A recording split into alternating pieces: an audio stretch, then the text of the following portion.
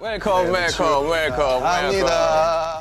You're listening to Oh, Are You Kristen 2, the podcast where two Kristens talk about all things BTS. Let's get into it. Someone should string together all of your intros, and you can see like she started off as just a little pup, scared to talk, and now she's adding vibrato to every syllable. I'm dead. You know, somebody said to me that one of my friends is listening to the pod and they were like, oh, I love, and we've heard this a lot actually, that like more you get into the episodes, people are like, I love that I can hear your laughter. And I'm like, trust me, we do too, because it was all quiet on the Western front. I forgot about that. You know, I got someone tweeted at us and was like, hey, I just listened to the first episode. And part of me really clenched at that because I forget.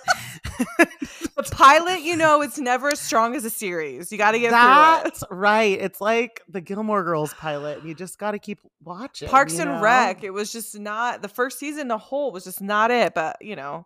If anyone listening is a Gilmore Girls girly, let me know. Please tweet me. Please DM me. Not Pip. Just me. And let me know. Like Gilmore Girls. I'm just not a Gilmore Girls girly. But I've seen all the episodes. Okay, wait. Speaking of girlies. We're not even into the first segment. I know. But everyone listening, I did not text this to Pip so that I could reveal it live. Oh my God. So speaking of girlies, you know the whole thing about Lord of the Rings girlies. You're one, everyone's one, I'm not one. Like, don't worry, my friend Janae is also not one, so you guys can. Great. Okay, Janae, I'll see you at, I was going to say PTDLA. It's not PTDLA. I'll see you at Yoongi and we can talk about not Lord of the Rings. But it's this whole thing, right? And then, of course, Pip's freaking like TikTok about Lord of the Rings blows up and like whatever. So I am dead because who posted about being a Lord of the Rings girly in the last couple of days multiple times? Paul.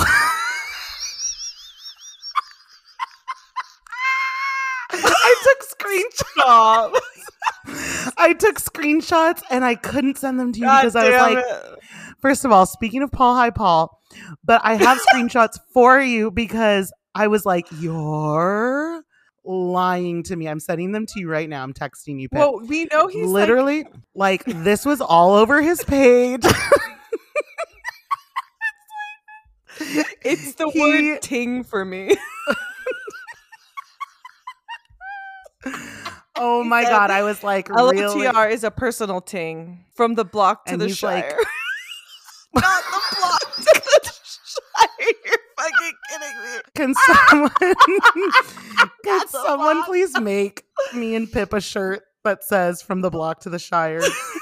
Oh my God. Yes. So Paul is a Lord of the Rings girly. You know what? Paul is a Lord of the Rings girly. I get it. He posted a picture of a hobbit hole. That's what that is, if you're wondering. That's an interesting name for something. Let's keep it moving. I mean, it's not great. Could they have come up with something different? It's like a hobbit hole? Like, what do they call actual hobbit holes then? Oh my God, I'm going to listen to it. Just like, I don't know. Truly anything else. I'm crying. Sorry, oh man. Okay. My God, we're gonna lose it this episode. I already know. So isn't it great that you can hear our laughs now? But I was gonna say, people saying that they love that they could hear us laugh. Pip, we are blessed. We are too blessed to be stressed because people really send us some really nice messages. Oh my God, the nicest messages. It means a lot. We've gotten some great DMs on Twitter. We've gotten some great Spotify like reviews, or like you can tell us like your thoughts on the episode on Spotify if you're listening on there, and some TikTok like comments, DMs, all of those emails. We've gotten those as well. It just means a lot. I just am so grateful that like we say this every time we talk about it, but like the whole point was right to like create a fun community for people to talk about BTS. And I love that it's resonating with people and that people feel welcomed and part of this community that we're trying to build in our little corner of the fandom. And so it makes me happy. In our own little corner. In our own little chair. We can be whoever we want to be. We are no longer going to mention the thing that transitions us into the next segment because Pip's quite honestly done. Well, it's embarrassing. No, because this is what happens. I asked about the jingle on Instagram because I was like, ooh, I know people on there that like are not ARMY. They don't see this. And so I was like, oh, well, maybe I'll like reach out to some other friends that like do music and stuff. I just got trolled by everyone by people who like accept more than two people were saying. I'm not like one person trolled me. It was like, first off, Alia trolled me. And immediately I was like, get out of my DMs. I was like, Alia is a troll though. Like Alia trolls. Alia is a troll. My friend Andrea too. My friend Michelle. I was like, we get it. Nobody The thing is I say trolling because they know that I keep asking about it and they just think it's funny that no one's written me a jingle. And so you know what? As a good independent woman would, I'm just going to fucking do it myself. We're going to make it happen. But a couple of things before we transition into our first segment. We have craziness coming up. It's the end of April. Also, we're recording for the first time in the evening. So I don't know how our energy is going to be. Actually, we're already kind of chaos. So the reason why we're recording on, not our usual schedule is because Pip has a big trip coming up. She leaves tomorrow. Super exciting. And then we go into the chaos of the Yoongi tour, and Pip, you're going to be coming here for some fun times. So our next episode after this one will be, we did a really super fun episode with coworker John as the MC, and we did some trivia and we had a blast. It was so fun. So shout out to anyone who sent in questions for us because that was super fun. So that's what's coming up next. And then after that will be a super special episode where Pip and I will be recording together in the same room because we'll both be here in LA for Yoongi. It's kind of crazy. So there's a lot coming up. Okay, let's get into it. It's time for the first segment of the Are You Kristen 2 podcast. BTS group chat, where we get together and talk about all the things we love about BTS. Wow. It's just... Yeah, you're right. It's gonna be a night. I don't know how long you were prepping that. I could tell you were excited. You had your little eyebrows. Like I don't know if I should be like, great job or not. I'm gonna throw up. It's like, oh man, that was good. That was really good. Add an air horn to that and we're in business. I'm gonna throw up. I'm low-key gonna throw up too. I will say that there's so much happening. Someone said, is this what it feels like to be a multi? Because I don't think I have it in me to do it. Like, I'm like, I couldn't do that. I'm like, I can barely keep up with these 7 members. Like, that's right. And I feel like, the biggest thing is our Hobie, right? And I will say we got a lot of love on the last episode about Hobie, and thank you. Thank you guys so much. It's so hard. I got to say, it's so hard prepping for some of those because it's like, how do you talk about someone that you had that holds multitudes within their like career and their person, and it's like, how do you do it justice? And so it's always the way we set it up, we think is the best way for at least you and I to talk about the things we love, because we're not authorities on anything other than like our love for them. So I'm glad, like you said, I'm so glad for the positive response to that episode because we love him. And it means a lot. And I think you put something out, like you and I talk about this sometimes, like it's kind of odd to talk about something that you feel so passionately about, but then need to package it up for like people to listen to, and Yeah. things, I want to believe that after we spend time recording that it comes across as genuine, and that that you can feel our love for him. And that is the feedback that we got, and actually our friend Marissa gave like the best compliment after that episode, and it's that she wished that Hobie could have listened to it himself and just have heard how much we love him. So that being said, Hobie's enlistment date came and went. And with that, we get the photo and we get the Bangtan Bomb or episode or whatever where they go and they get to see him. And that was so lovely and so sweet. It was much less emotional in terms of like the majority of them were like, it seemed like they were all like more prepared for this one. I can't imagine. Like, even as us fans, like I'm thinking about as friends and family, like I just couldn't fucking imagine like having to do this, that like say goodbye to your friends like that you spent the last 13 years together, essentially 12, Right. 13 years. So, and then they couldn't show Jin obviously because of the rules, but like it was so cute. Their faces lit up, and they posted photos, Kristen. That was the thing. So we're going in fan chant order right now, and the reason why this is in the OT7 segment is because they posted the photo of the 7 of them. We didn't know, rules wise, we don't know like all the ins and outs, right? And the fact that Jin was there, we didn't know. Like we did not know if that was going to be a thing, and he was. And so we got an OT7 photo, and in the future, we don't know if they can all be taking leave at the same time to come wish each other off. So I don't know when the next OT7 photo is going to be. So it's like, our sweet angels. It's very sweet. And I'm just glad that they got a moment to be together, the 7 of them again, send Hobie off.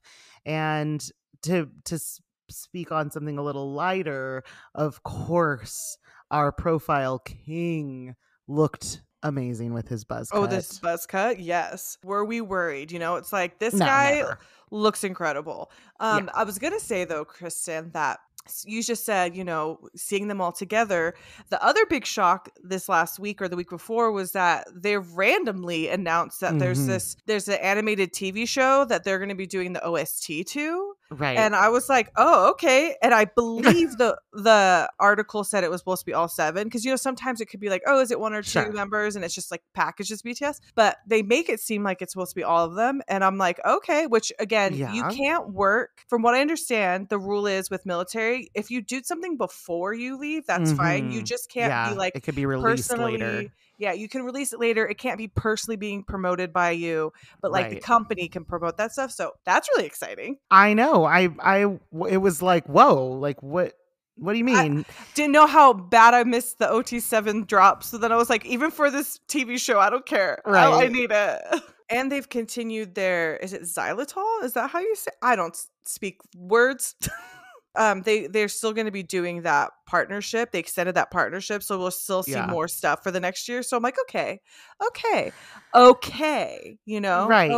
Right. And with the way that this year has gone and how it's already end of April, like, come on, like that's almost halfway through the year. And then when we're almost halfway through the year, that means that the year's almost over, and then it'll be 2024, and we can do this. And Jin's been gone for 4 months. Crazy. So it's like, we got this. It's fine. Yeah. Everyone's gonna be fine. It's fine. And then I did want to bring this up to you, Kristen, was that this is like an OT7-ish because as they do lives, we've talked about this before. As last week we talked about all the reporting and stuff, and a lot of us were sending reports and like complaints to Weverse being like, do something about this mother effing comment section. And so they did release a statement where they were like, Weverse was like, oh, we're gonna take stronger preventative measures with the online harassment on Weverse. And I think that's great. Good. It's a good start. A great start. Now do it. Right. We'll take it. Speaking of OT7's biggest fan, Namjoon, has a picture of them on his desk.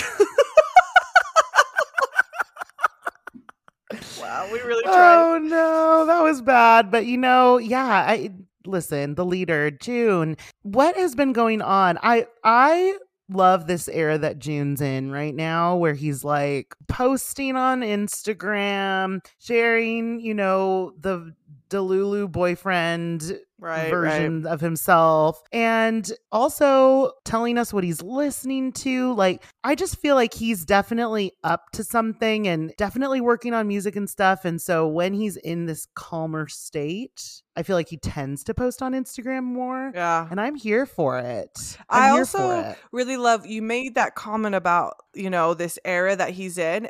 He did that interview with Soyoon that like she did it in, she did like this, whatever. If you read that interview, you guys, it's so good. But I think it's in this interview, guys. There's so many interviews. I think that it was this interview where he mentioned like a year ago, he just kind of like entered this, he's in this era with his life where he's just kind of like exploring things and, with music and with himself. And like, I just really love seeing it. And I love seeing him happy. I love seeing him doing his thing.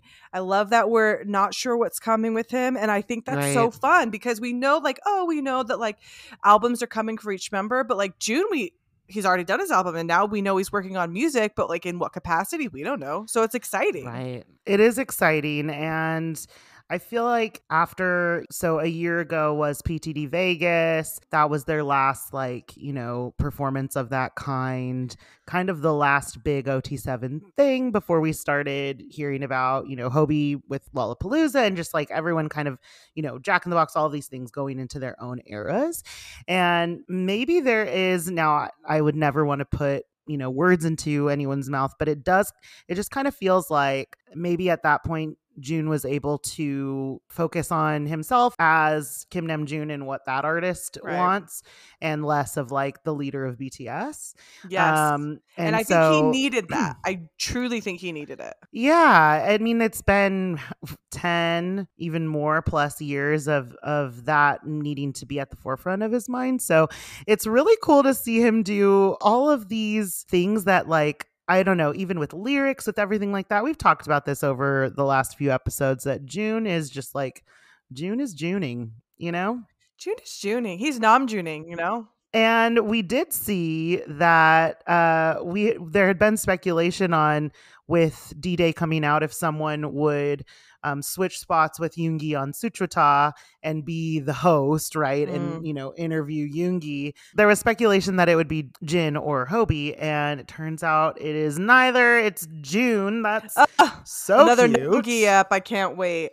I love also the trailer for it, or the teaser for it. He's like dancing around and he's like, this is my show now. And they changed the sign. Yeah, and they changed the sign. And in the subs, they like made a comment that was like, oh, I'm doing this while you're on tour. And I know that he's interviewing Yoongi for this, but I wonder if he'll do anything else. And so a lot of people have tried to speculate like, oh, I wonder if he'll have more with just June. And I'm like, I would love that because like they changed the name, like it's a whole thing. So I would really love that if while he was gone that he like did a couple episodes. But either way, this one with the two of them, I could literally sit and listen to those two talk about music forever. Like their brains are so fascinating. My Namgi heart is squeezing. I just love them so much. I love those two music nerds. I can't wait to see like what Yoongi reveals more about all the things. I was gonna say though, for those zodiac girlies or the astrology girlies, I was watching this one where we were talking about sister signs, and sister signs are the opposites, and Pisces and Virgo are sister signs, and that's the two of them. And like my friend Jessica, she sent this video to me where they're talking about it, and it's very much just like they're both different energies. They can either work really well together or it could be really bad, but like it's so cool. And I know if you believe it, you believe it, you don't. But it's cool to see like the two of them, this Virgo and this Pisces, like, and their energy together. I am obsessed with them. What do you call not sister signs, but when you have like the same sign? Is there a name for that? Twin sign? Come on, you're an astrology girly. There's no name? I'm an astrology novice. Okay. Well, I'm going to call it twin sign. And speaking of twin signs, I'm a Sagittarius and so is Jin. What has Jin been up to? Okay, we saw him come visit Hobie in the pictures and everything, but the two Weavers comments that like really just got me was one when Hobie was about to leave, and on the like picture of Jimin that Hobie posted, Jin just went D1 heart. Such a fucking troll. He is the ultimate troll. The I ultimate love troll. him so much. And I think he commented also on Jimin's post and was like, hey, Billboard #1 artist, give me an album. Like, he's just the fact that like that's enough for me. These little moments where we just like come in, it just makes my heart so happy. And he's still so much just like He's still so himself. And I have to say, people have been talking about him in the OT7 photo and how apparently 4 months of whatever he's doing really can bulk you. Really bulks you up. Just a bit, yeah. He is just looking healthy and happy, and they all like were reacting to it too. They're like, "Oh my god, Jen!" They love him. I was gonna say also, we didn't mention this before, but because we're gonna talk about Yoongi's album in this episode, we're gonna talk about him later. So we're jumping from Jin to our dear lovely Hobie, who we mentioned in Listment, sobbing, crying, and we did get the live where he came on live and said goodbye to everybody.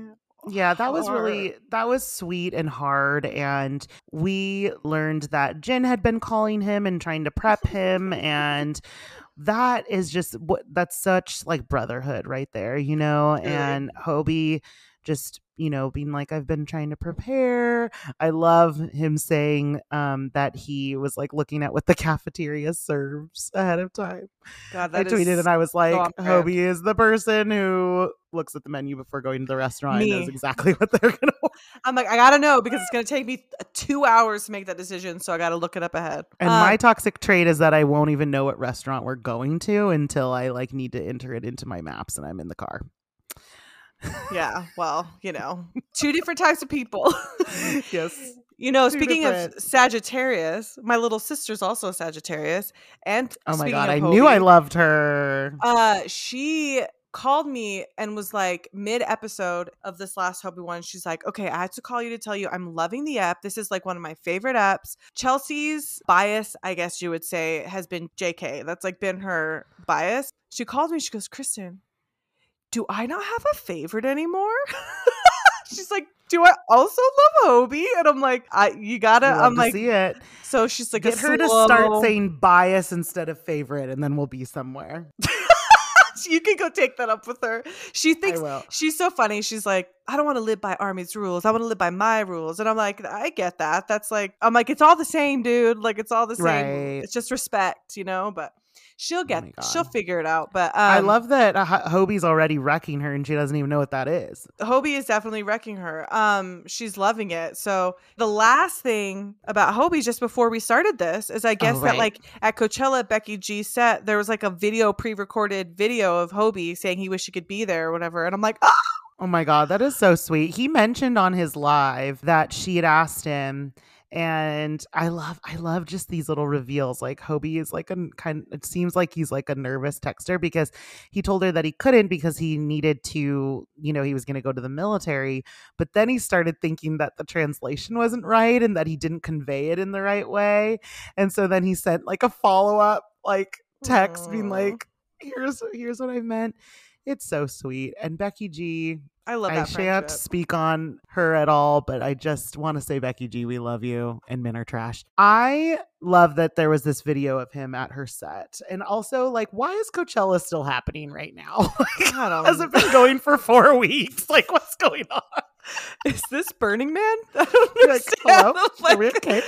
But, anyways, we love Hobie. We love that friendship. Speaking of friendships, Jimin, Hobie's little angel, Jimin, they posted that photo of the 2 of them together. And that was just so precious. And he went at the video and he came and just gave him a big hug. I'm just like, I love Jimin and Hobie's friendship. They are so sweet to each other. It's been so sweet to see how they have continued to support each other through the years. It seems like we're kind of at the end of Jimin's promo. Yeah. There hasn't been much more to report. But we got some new pics from the Tiffany campaign that's going on with him. Which was, he's stunning. Stunning. No notes. And then we also got him and Yoongi doing promo-ish on Jaesuk's show, which is called, please, if I get this wrong, I'm so sorry. It's like Don. Anyway, they just, all it is they sit down and just talk. And Jae-suk is like, if you guys don't know who that is, he's basically like the number one like variety show entertainer in the country there. Like he's huge. He's huge. And like he's the most down to earth cool guy, but he says that he does so much stuff there that he's like he likes this show because he was saying in the episode I watched, like this show is kind of his like unwind for him. Like they just get to sit there and talk. And so Jimin and Yoongi got to sit down and just watching Jimin be really shy, but like Yoongi be like really coy and funny, and just like Jimin wouldn't talk, but he was sitting next to Jae-suk and he kept like stopping the conversation to ask Jimin what he thought, and it was just really cute.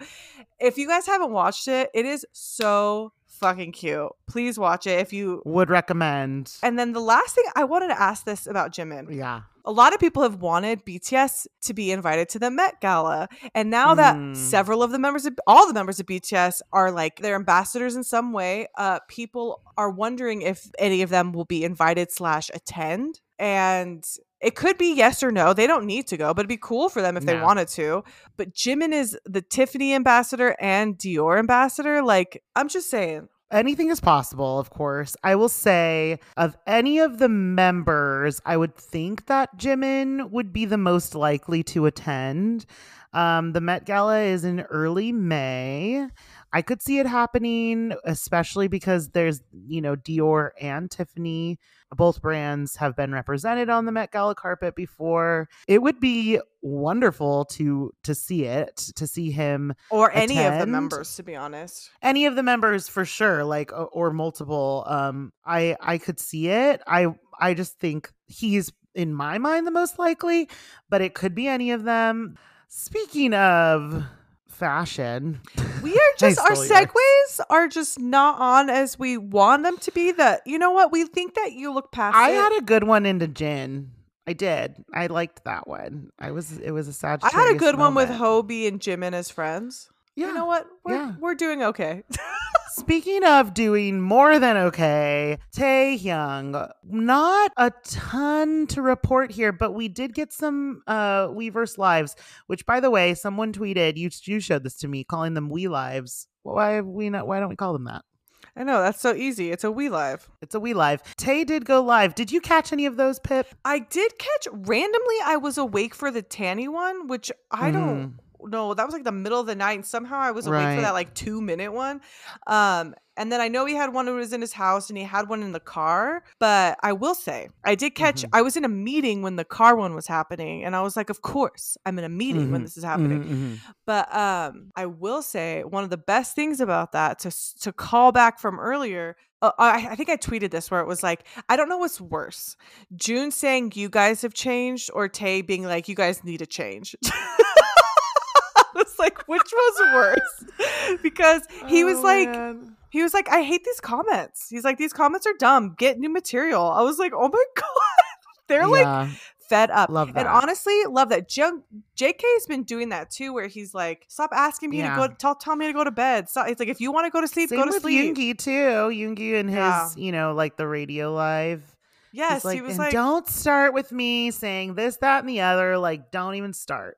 And it's true, honestly. Like, I loved that. Imagine, he's like, oh, don't say that Hybe didn't spend money or da da da. He's like, knock that off. And I'm like, God, I love this era of them just speaking their fucking mind.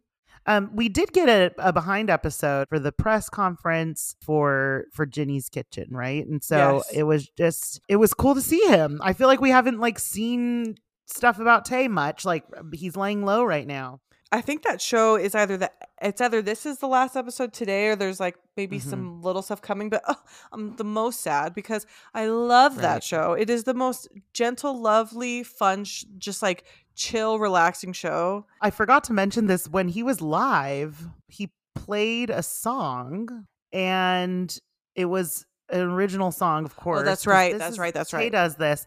He drops songs here and there.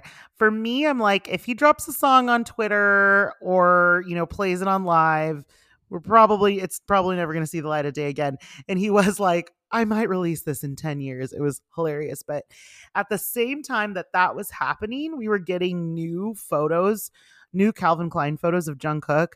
And I was like, it was like a Tuesday morning, like way too early. I was like, what's going on? Could they have like talked about this? We were being pulled in so many different directions. It was wonderful and frightening, honestly. And to segue into JK, it's right. Speaking of wonderful and frightening. Way to bring it home.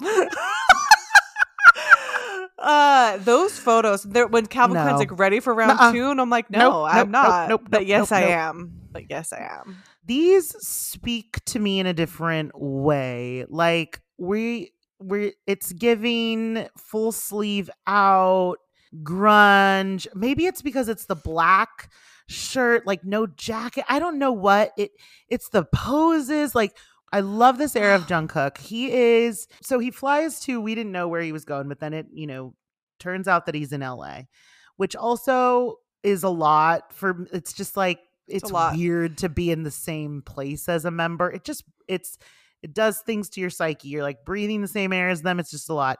And then it's confirmed. He posts that he attended Coachella and he's like, I guess I am a celebrity because you recognized me even though I cut my bangs. Speaking of that, I'm sending you this tweet that I saw. He's like, oh, I guess I am a celebrity. And the tweet says, Jungkook really thought no one would recognize him. I opened the photo, not 2 seconds. I was like, there he is right there in the crowd.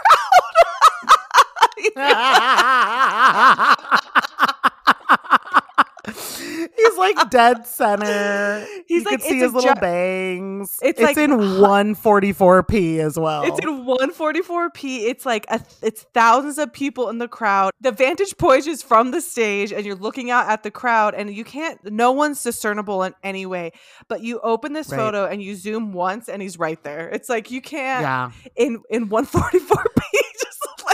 I do hope, I will say, like, if you're new to the fandom or don't quite know, if you see him out in the wild, they're not on a schedule. Keep it to your fucking self. Keep it to yourself. Like, just don't post about it. That can be dangerous for the artist, for you, everything like that. I would just say, like, as a fan, as a member of ARMY, if you end up seeing any member of BTS in any capacity in the wild, what a lucky person you are, and like, let's keep that to yourself. But you bringing up safety is always a really good point. I'm glad that he went to Coachella and that he's living his best life, and that he's in the studio apparently. Like, yes, there were posts about him being in the studio. Like, there's no official thing that we knew of why he was in LA, probably filming stuff. He's in the studio. We might get something from him. And when Tae and JK drop those albums in Q3 and Q4, I can't wait. And I can't wait to be wrong. I've said it. I've said it before. I want to be incorrect. So that's what's going on with the members. And now we need to segue into yours and my. Wait, should I turn it into a song? No, I'm not going to do that. I wanted a song because I gave a song for the BTS group chat, and Kristen was like, not committed to the bit, and that's fine. It's time for your favorite segment, and that's Numbers with Pip. Hey! Oh my God, I danced to the whole thing. That's it.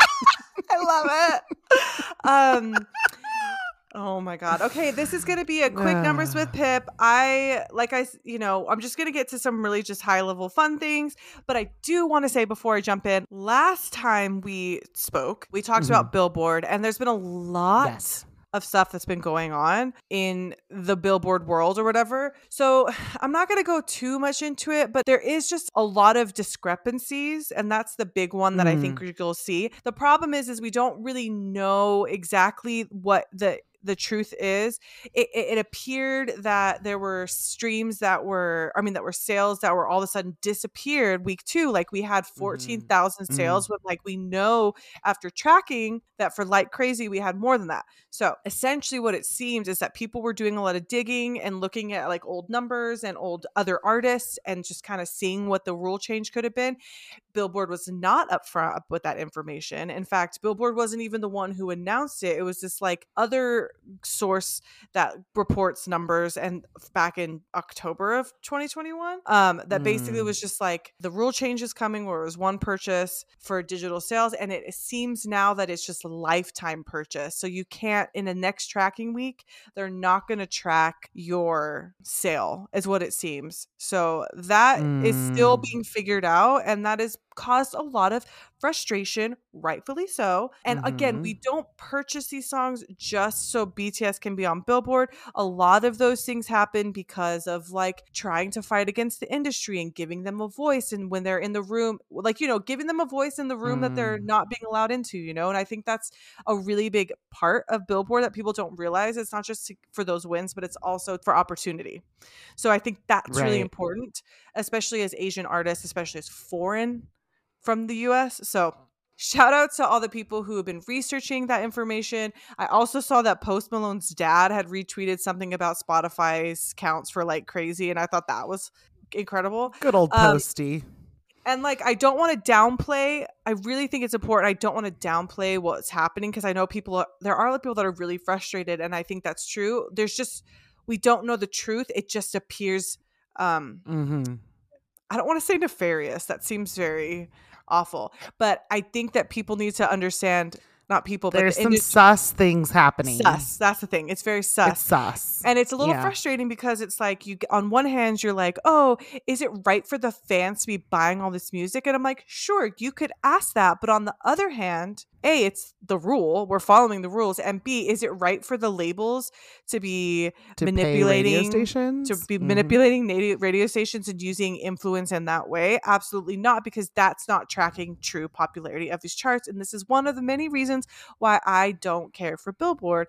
So that is one of those things, because another thing that ended up happening, well, ultimately, it seems without radio, we don't have longevity, which we already knew. So week one is essentially the big push for a lot of these things. And then People Part 2, a lot of people were really shocked because People Part 2 did not debut on the Hot 100.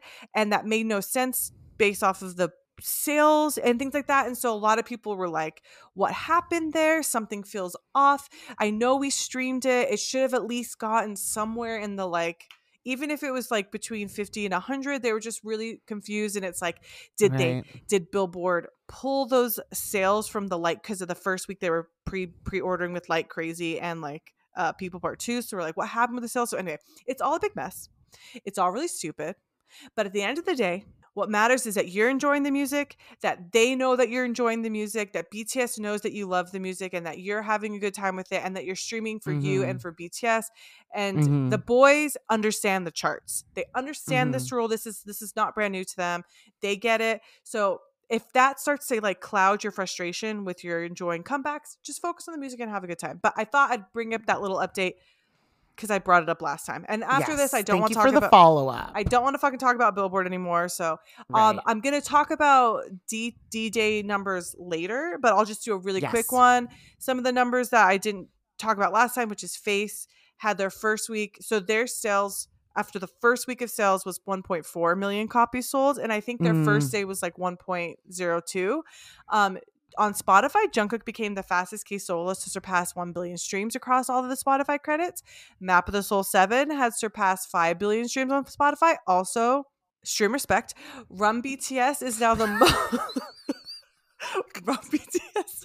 It's just wild to me. It's like the album surpassed 5 billion streams and you can't get fucking respect past the... Anyway. Run BTS is now the most streamed track off of Proof on Spotify, surpassing Yet to Come, which isn't surprising in that like everybody loves Run BTS. This one was for you, Kristen. 0 O'Clock has surpassed 200 million streams on Spotify. My baby. Billboard numbers, Jimin joined BTS as the only Korean acts to reach number 1 on Billboard Hot 100. That's very sexy. That's sexy. Like Crazy spent a third consecutive week on the top 10 of Billboard's Global 200 and the Global excluding US charts, and that was at 10 and number 8. Japan, again, we know Japan loves Dynamite. Dynamite has surpassed 700 million streams on Oricon, their first foreign song and the second song overall to achieve that there. So great numbers. We love it. Also, it's been 4 years with Persona, I think. Boy with Love. Yeah, it has. It has been 4 years with which Persona. means that that's my 4-year Armyversary. Doesn't feel real. Pretty wild. We love that. I know we're going to get more numbers from you in our next segment, but for your first part, thank you for always shedding light on the numbers and what they mean and kind of how we should feel. You know, it's hard to not feel down about some stuff. And it's okay as an Army to feel down about some things and great about other things, you know, and it's okay to feel frustrated and angry. Right. I don't want to, because that's why I say, like, this is fucking stupid. It's fucking dumb and it's fucking frustrating. It is. But like you said, and we both said, but at the same time, you can only give that so much energy. Right. Like, and also we just love BTS. We love supporting them. So if Billboard's going to fuck with us, then it is what it is. We'll fuck with them right back. Okay, we have made it to the main segment of our podcast. You can probably tell from the name that it is time for us to talk about D-Day. Can you even fucking believe it? You already know.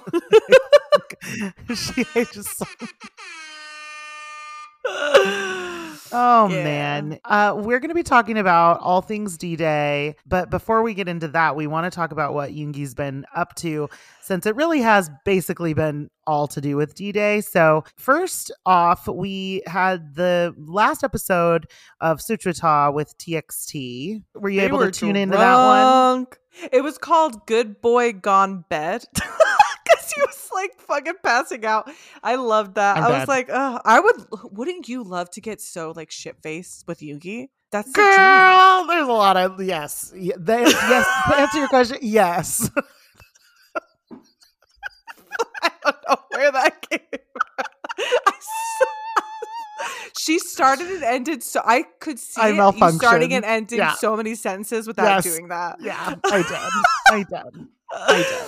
So yes, the answer is yes. Man. That was cute. And then he's been doing a lot of D-Day promo. We've seen a bunch of stuff on Disney Plus where he's done a bunch of interviews. Check those out. The Marie Claire, that's been one. The photos, Kristen. Photos. Like it's so crazy because you see this like the D-Day photos drop, right? And that is like not to be believed. I mean, we can't. But the contrast between the D-Day photos and the Marie Claire photos, like the softness, the angelic just beauty, and then like you have this like rough around the edges and like wet hair and the like you can really do both. ¿Por qué no los dos? Exactly. We don't have to choose. It's been a lot. But we also, big switch was we also got IU's palette where Yoongi and her talked about. So if you guys haven't watched that, please do. He's trying to get it to 10 million. Yes. Yoongi's favorite segment of our podcast would be Numbers with Pip. He's like the most your any of your episodes have is like 8.5 million, and that's Hobie's episode, and he's like, so we got to get this episode to 10 million. So everyone make sure that you go and watch the IU's palette with Yoongi. I'm going to reference it a couple of times in our album discussion because they talk a lot about D-Day on that, and it's something that we have already. I know there's a lot of promo to come and we'll get more info, but it was so cute. I love like so artists interviewing artists, that type of thing. So fun. And our first live performance of People. Not just People Part 2, but People. Yes, People. The man was singing.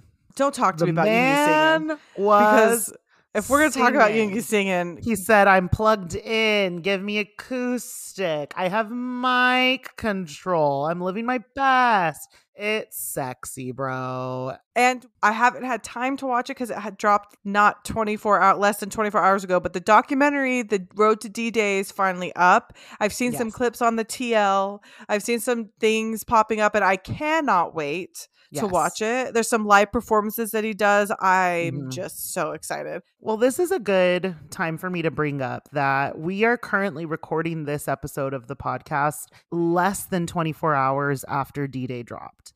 And it's when we could fit in another episode recording. We thought it would be really exciting to talk about D-Day. But with that comes the fact that we haven't had time for a lot of the promo to drop. We haven't watched the Road to D-Day. So this discussion, this segment is going to be our initial thoughts, things that we know right now, but in the way that we have so much information on our other album discussions, like "Oh, are you late to?" that type of thing. A lot of things get revealed in interviews, or I'm hoping he does a Weverse live about the album. Yeah, we still haven't got a Weverse live, right? And he's traveling, so yeah, he's traveling. So with all of that, comes a lot of information that we have not received. So this episode will be initial thoughts, all of that we can talk about literally 22 hours after the album came out.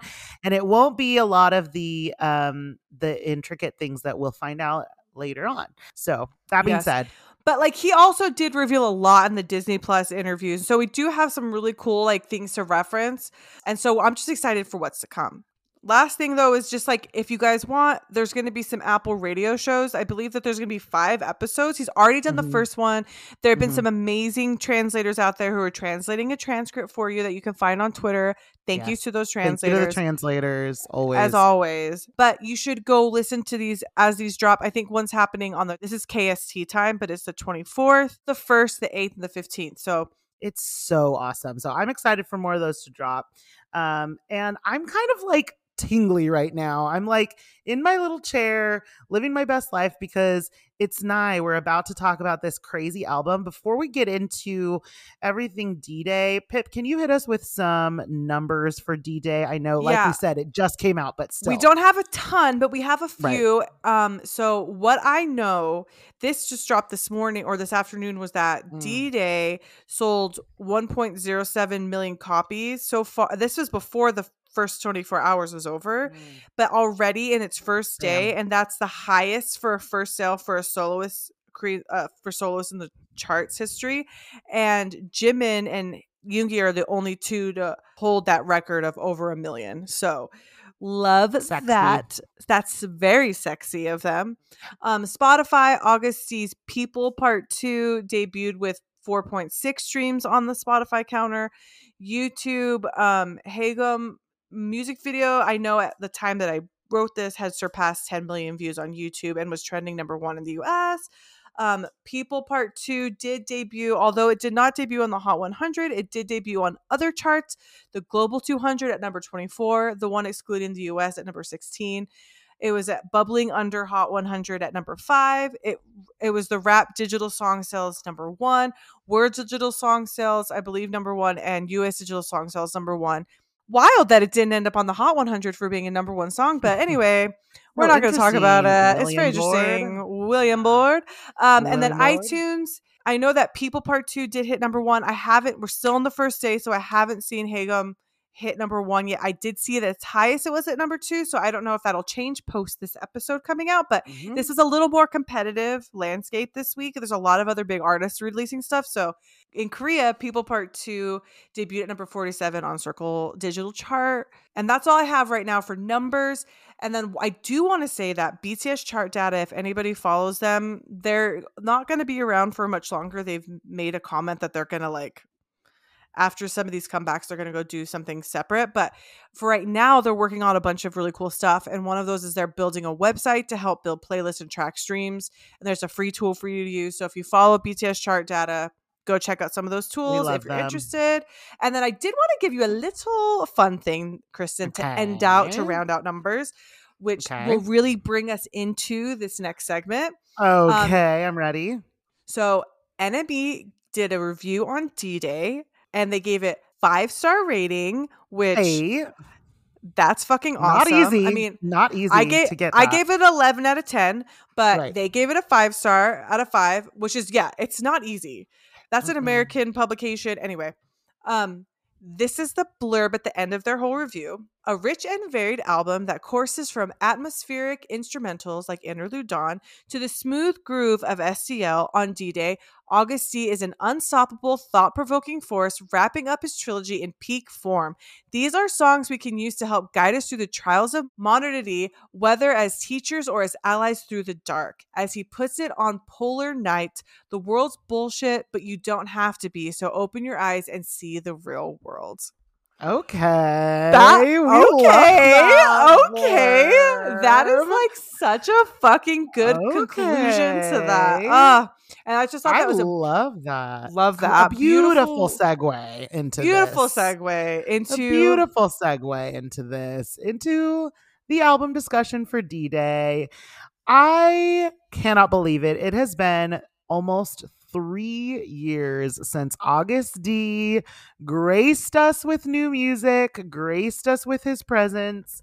Almost 3 years to the date, actually. And here we are with what he is calling the third and final album in August D's trilogy. So I just want to say before we jump into this, Kristen and I texted each other last night and we both were like, how are we gonna talk about this? Everyone was speechless. Everyone's like, I think you tweeted speechless. I texted someone, I was like, I'm speechless. Like, everyone's like, I don't know how to say this. Britt was like, I'm just sitting in my feelings right now. I like don't even know how to process it. So what I did, because I did tweet speechless last night, and I think because I knew we were going to record this episode of the pod, I just knew that I needed to form some thoughts on it. I like to let an album marinate for a while. Like, I'm not one to jump in and just state my feelings. Yeah. So this is a bit of a stretch for me, but I do think it's cool to talk about immediate thoughts, like before you've been listening to it nonstop or whatever. So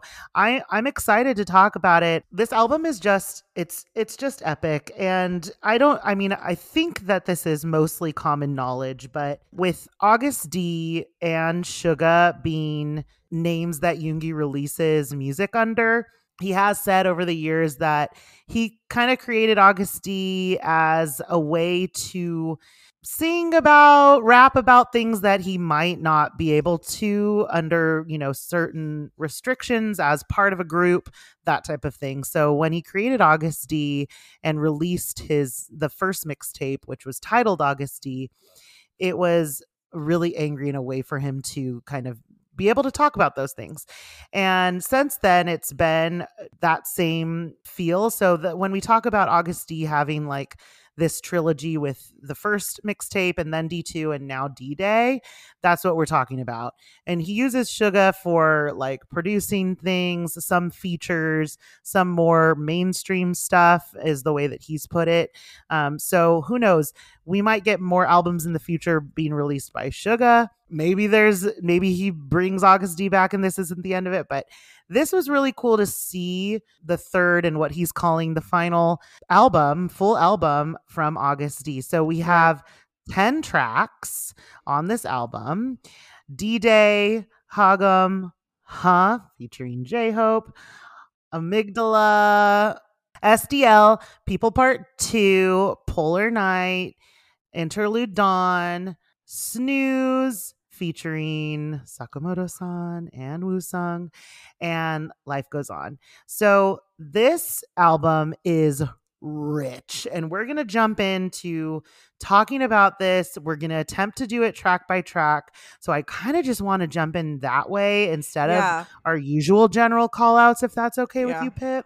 Totally. And he said the first 3 tracks were like going to be more anger, and then the rest is a lot like softer. And I think he said that too in IU's palette, where he's like, I don't know what people are going to feel. And I find it so funny as we jump into these tracks, because it was like, you made it sound like you were doing some like lighthearted shit. Like you really dove into emotions. You might have like, maybe anger wasn't the emotion you moved on from that one, but like you got into some feelings. And so let us start. It's definitely a roller coaster. It's definitely a roller coaster. And it is interesting to me that People Part 2 was the pre-release track with the way that everything else sounds. But we'll get into that. I will say, starting right off with D-Day as the first track, I can't help but think about Moonlight as the first track of D2 and how different those two albums started, with him ad-libbing in Moonlight, talking about like, oh, I don't know how many tracks this mixtape is gonna be, like, fuck it, I don't fucking, like, it was just very like, okay, now I'm gonna get into it and start rapping. Like, that's how he started D2. And with this, with D-Day as this first track, it starts out, the feel of the album just so much more confident and menacing in a way that is like, because the person is so confident and secure in what they're saying, it's a menacing feel. I love that he's back in his, like, from the get, he's back in his auto-tune bullshit. Like, I love that Min Yoongi loves to play with auto-tune. It's so fun to listen to. If I may, can I tell you some lyrics that really stood out for me on this Please, yes. one? So the way that, I mean, first of all, there's no way to mistranslate in any way the way that he starts off this album, because he starts it off in English. But I just love that he's saying, future's gonna be okay. Okay, look at the mirror and I see no pain. In that first sentence, what he's saying is growth. That is growth. And that is being able to tell yourself that everything is going to be okay. And then, of course, we get into like, D-Day's coming, it's a fucking good day. Like, it's just, I just love the way he decided to start this off. And the last little lyric that I'll hit you with, I know I'm railroading right now, I'm so sorry, but you can tell that I'm amped, is when he says, this really resonated for me, don't regret the past and don't fear the future. I get chills. I need to tell myself that every day. Like, I want to write that somewhere and like post it for myself, because I'm living in that world right now where I'm like, what could I have done differently? And I'm also just like really thinking about like what change my future is going to hold and stuff. And I was like, fuck, Yoongi told me like that I don't need to worry about that shit. So anyway, Pip, I talked for a long time. To bounce off of what you said, there's a line that says, D-Day's coming, it's a fucking good day, right? And then the translation is, feels like I've wandered the maze until now for this day. Maybe the naive days of the past are over. Raise a toast once again to us who will be reborn. And just to like mention, we have talked about this for both us. Even in January, we talked about this of like, this is kind of we're entering our chapter 2 for a lot of the things that we want to in our life. And I just felt like this was really great. Like, I mean, obviously life keeps moving, life goes on, as we have a whole song about it. But he's entered this confidence. He has this confidence of himself where it's like, I've gone through all this shit and I finally come to a place where I'm like a new person. I'm just going to fucking go. As he talks about these songs in this album, he really does have such a like... What I wrote was self-awareness. Yes, a self-awareness. And like, I want to say confidence. Like, there's a word in between confidence and self-awareness that I can't think of off the top of my head. But it's like this feeling of just like, he's grounded. He knows who he is. And this song is so fucking cool. It's so cool. It's what a way to start it off. Shout out to the homie El Capitan, who's all over this album. Don't even. I can't wait to talk about El Capitan more in this. Like, yeah, to have someone you trust so much, because Yoongi's a good producer. Yoongi's a very good producer. To have someone you trust so much to produce so many of your tracks, like, you also have to be a very good producer. I think that you bring up a good point, because one of my biggest takeaways was like, this man is just so talented. Like, think about how many tracks Yoongi has written and produced, and how different and dynamic and talented you have to be to have music in that many different genres, and to come out with an album start to finish like this, where you are credited as the producer and writer and performer on every single track. It's a lot of fucking work. That's why these albums, it's a lot of work. When you write your own album, it doesn't come out in 2 months. Like, yeah, I don't want to pivot too fast, but I would love to move on to Hagum if you want. Yes. Okay. Let's move to the second track, Hagum. Which, first of all, That fucking Well, okay, we're gonna talk about the music video after this. Like, we're not Okay. talking about the music video right now. We're talking about the music video after. So, if my music nerd brain is gonna talk, I will say. So he has said that Hagam is definitely kind of the sister track to Daechwita in that it starts off with these like traditional Korean instruments being used as the rhythm, like instead of the beat, instead of a drum. Like, it's these traditional Korean instruments that aren't usually used in a rhythm section, and he's using it as that. So cool. Is insane. So in Hagam, it's the do do do do do do do do do do do do do, and in Daechwita, it's the dun dun dun dun dun dun dun dun dun dun dun dun dun dun. It is so thrilling to me that he says he loves using traditional Korean instruments in his tracks, and he has said that like other producers like on the team and stuff has been like, do we need to use that? You know, can we release another track like that? I'm not so sure, but I just that as soon as I heard that the first time I'm listening to Hagam, I was like, okay. He's like, this is absolutely the sister track to Daechwita. What are we in for? It was so thrilling from the top. On top of that, it also feels like it has a lot of like, what do you think energy as well, and like its rhythm. And I think they sample the like, yeah, you. It's just like the thing that I love about Min Yoongi, one of the many things. I got really close to the screen. You guys can't see. You did. I got real close to the screen. He loves to like call back to his other songs, and like that's what it's like so cool. If you are a fan of Min Yoongi, like if you are a fan of him, you get to like enjoy those little things. Like the throwbacks. He does these throwbacks and callbacks to his other songs constantly. Yeah. May I say a lyric that I really love? Yes. There is a part that a lot of people have been talking about, which was like fuck capitalism, fuck this, fuck that, which I totally love that lyric, but it's the one that's right before it. Endless influx of information prohibits freedom of imagination and seeks conformity of thought. All these painful noises blind you, and now it even infringes on freedom of thought. All the controversy incessantly triggers confusion and judgment. Really, what is it exactly that's been restricting us? Maybe we do it ourselves, and that's where it starts slaves to capitalism. So I love that like people are talking about the like slaves to capitalism, but I'm like, but the preceding, like the lyric before it is what leads into the meaning, the true meaning behind that. And it's like, it also brings you back to Strange, right? Where it's like, you think you've got taste, well baby, how do you know? I mean, for God's sake, everything's under control. Like, he has these themes in his music, and oh my fucking God, it's so cool. The whole idea of the song, how Hagam has the actual word has two meanings. Yes, it's a Korean instrument. It's like similar to a violin, I think.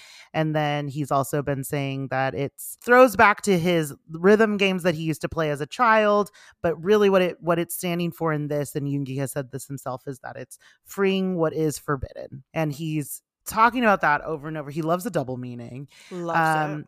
What I find so thrilling is that with Yoongi, you don't have to just pick one thing to love or brag about him. No. The man is a producer, a musician, a vocalist, a rapper, a lyricist. He's so intelligent. The themes that he talks about, raps about, wants to put out into the universe are so dynamic, so deep.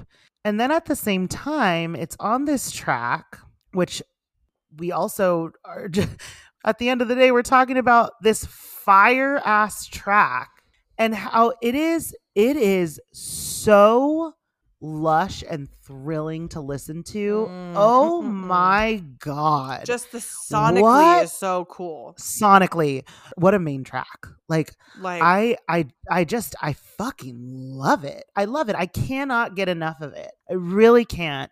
I know we're going to talk more about it with the MV, but anything you want to say before we most of it's I want to talk about is the MV, so we can move on to the next one, which is this. Listen, with because this is the thing that It's so interesting. I saw a tweet that was like, I thought that we wouldn't hear anger like, like that we heard in Mott 7, but like then we get which is like, I think my friend Lenica tweeted something to the effect of like, I would never want to be on the receiving end of Hobie's like it was like, it almost seems like it was like, I'm sorry, what was that? Like, what? Like what? It's like he is. Oh, it's sickening. It's sickening. Sickening is the fucking word, dude. It is like sickening. First off, just the way we feel when we're like, we're getting a soap track was already just like, this is right. To take a phrase that you've coined is not to be believed. Not to be believed. It was so exciting. So jumping into I was like, from D-Day to Hagum to I was like, Jesus, we are on a fucking ride. And this was a diss track for sure. Diss track. 10,000% it was a diss track. It was a diss track. I can't say it right. The first thing I wrote about this, and you'll love this. This will speak to you. I was like, who made this track the track itself, like the instrumental, like the track, because it is nasty. It's nasty. Oh man. It's the perfect track for a diss track. It is like, and of course, who is it? Who's on the credits? Who's on the credits, Pip? El Capitan, the love of my life. We salute you. I'm obsessed with the way that Soap handled the track so differently. And what I mean by that is what it felt like to me. It felt ciphery, which for those of you that don't know, a cipher or true cipher is just when you put on a track and you rap to it, freestyle. I'm not saying that they freestyle to this. No, but Hobie switched up the style on his part. Yeah. Yes. That's what I mean. Like with Yoongi coming in first, his verse and the way that he handled this diss track felt like sonically a punch to the gut. A big kind of vocal fuck you. Well, I mean, like Kristen, what are the lyrics? I know, but I just mean like audio wise, right? Like sonically, there's that swaggy confidence that he has where I feel like his like rap is spitting you in the face. Yeah. And then on the contrast, when Hobie comes in and switches it up, I just love the dynamic of it because it's reminiscent of Hobie's entrance before he gets into the crazy rap, but it's the kind of rap, and Hobie really does this so beautifully on multiple tracks, and really in a way that no one else can, where it kind of sneaks in from the back. What I was picturing with this is like the way that smoke seeps in. Yes, that's Hobie's verse for me on this. Oh my God, that's so beautiful. That is beautiful, Kristen. It also reminds me a little bit of June's verse on Dang, where it's like you have to listen. It's like he's speaking lower, he's speaking at like a lower tone. You gotta listen to what he's saying. He's not like you said in the beginning, you've got like spitting fire coming from Yoongi, and then it's like leaning closer because I'm not going to yell this. I'm only going to say it once. It's like, it's very much that energy. And oh my fucking God, Hobie does such a good job. I mean, obviously right off the bat, when you hear the song, you get that lyric of just like, fuck that shit. You think you know me. You think you know about me. Like, what do you know about what do you know about me? Like, it's so just swaggy. Like those words, you always have the best words. It's all those things. Is there a call out moment for you from any of Hobie's lyrics? It's interesting that you say that because, and I'm looking forward to revisiting it once we get dual sets translations. I think for me, I was just so in shock at how every single line that Hobie gave us was how in The Devil Wears Prada, Meryl Streep said that she mirrored her character after, I forget who, but Anna it's Wintour? Like, no, it's the way that she talked really, really softly, and how you have to almost lean in and pay even more attention, and that in a way is like more sinister than when someone yells. That's how I feel about Hobie. Yep. Like he's like, you're having to lean in and pay a little bit more attention than he is fucking eating you for breakfast, lunch, and dinner and spitting you the fuck out. Imagine being a hater of BTS, a hater of Yoongi, a hater of J-Hope, and like you just no one survived. It's so funny. No one survived this. It's like that joke that people always say with this. I think this joke came around from like D2 on Twitter, which was like, every time this happens, then the haters come out of the woodwork and they're like, "What'd you say about Bobby?" And it's like, nobody brought up Bobby. Nobody said a word about Bobby. And even Yoongi said that. He's like, I set traps in my music for people to like cockroach traps. And he's like, I set the trap and they always come out. They always have to say something. And I'm like, God. Because even what the other thing too is like, even if we don't see it on Twitter between the fans, like I wonder in their circle of people, like 10, that's the tea right there. That is the fucking tea. That's the tea. That's the tea. You know in their circle. Yeah, that's right. And he catches wind of it and is like, the cockroach He's like, good. Trap worked. Oh, good. Literally. He heard it. Okay, we could talk about that forever, but let's move on to amygdala. We just looked it up, how to pronounce it. Pip was correct. It's amygdala. Let's jump in. Let's talk about it. I'm so excited to see the music video for this because he said that it's the third part after Hug 'em, and I can't wait. I will say I would love to let everyone know that amygdala, what that word is. So the amygdala is one of two almond-shaped clusters of nuclei located deep within the temporal lobes of the brain. So that part of your brain is shown to perform a primary role in the processing of memory, decision-making, and emotional responses, including fear, anxiety, and aggression. Okay? So that's what amygdala is. Mine's on fire in there then. If those are the things that it's processing, anxiety, check. Fear, my amygdala is working overtime. Memory, it's fucked. When I listened to the song for the first time, I think I have my note where I do my initial write-downs. I think I said the vocals were not to be believed. He does a good job of like bringing you in emotionally without even me knowing the lyrics, what they mean. I already felt a certain way. That's a good point because for anyone listening, what I personally do is listen to the song multiple times before I look into any lyric translations. I like to feel how I'm going to feel. And then because BTS are such good artists that they can convey that without language. And then I look into the lyrics and it's even more intensified. The vibe, the energy of this, I could feel kind of like a longing, a sorrowfulness, but like I didn't know what the lyrics were. And then when you look them up, it's just like he has this is the first song in this album so far that really switches it from really hard, intense. We get this huge diss track, and then it's like he's diving into his emotions, like deep into his insecurities and his fears and the things that he's faced in his life that have been really difficult. That is really hard to do. Really hard to process as a listener because you're focusing, and also just like really vulnerable to share that part of himself. And we learned from the docuseries that this was the song that he was this is one of the songs he was working on in the soup, and Jimin came in to the trailer and was like, "Hey, what's the song you're working on?" And he was like, "Oh, this is one of my favorite songs I've worked on in a while." And it was this song, and he played parts of it and he explained it to Jimin, and oh God, we love him. But this is when he wrote that. Yeah, and it's interesting because the transition from Hun to this is interesting. I think that this song kind of has almost a trance-like feel to it, not the genre trance, I just mean like dreamlike, lucid, that type of feel.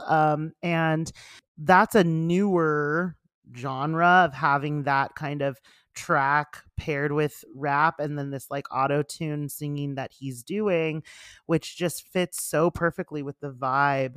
I will say that, like you were referencing, Yoongi letting us in on these really deep issues that have happened with illness, his mom, his dad, those types of things. It's just not easy to talk about shit like that. And I just think just thank you to him for letting us in that way.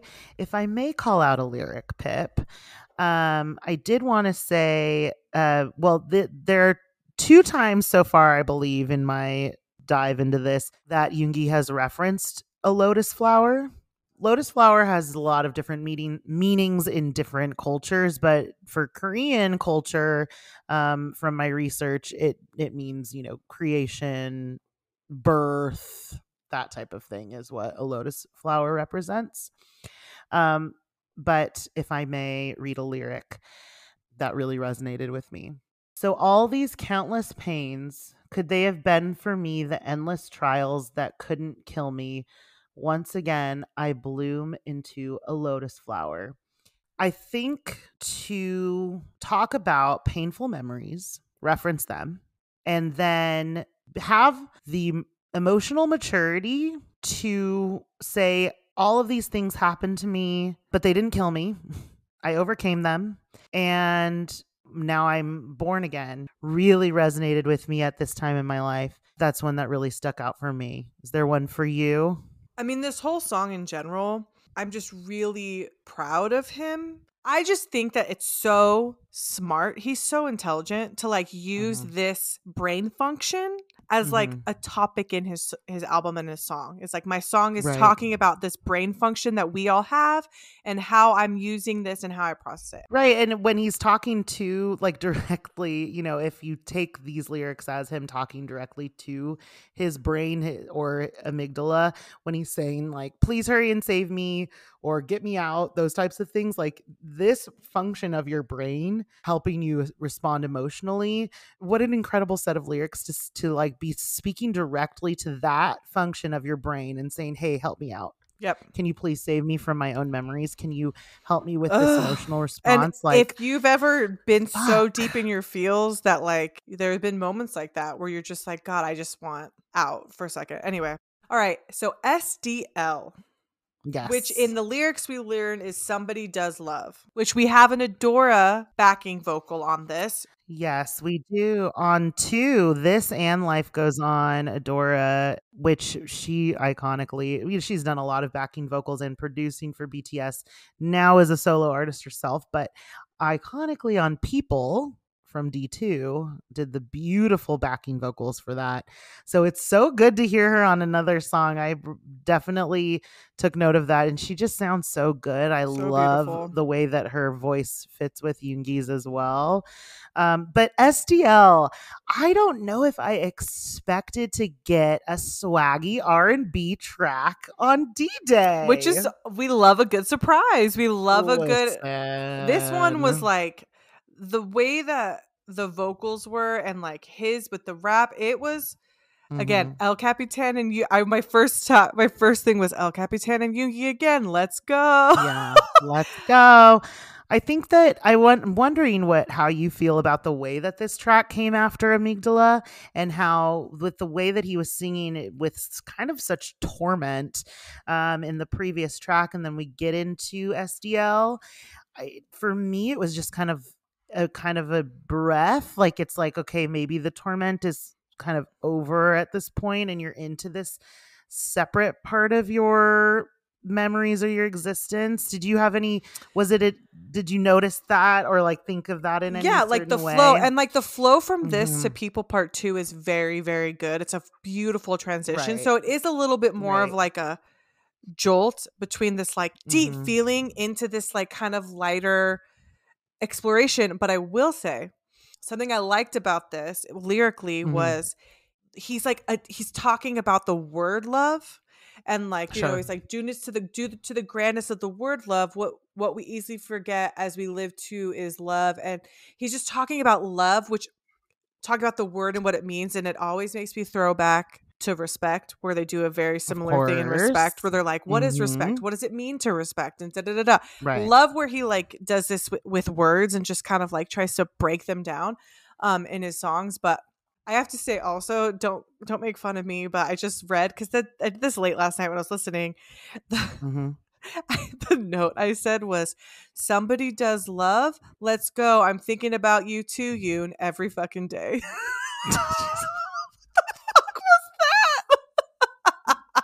I love when Pip, no one exposes Pip more than Pip.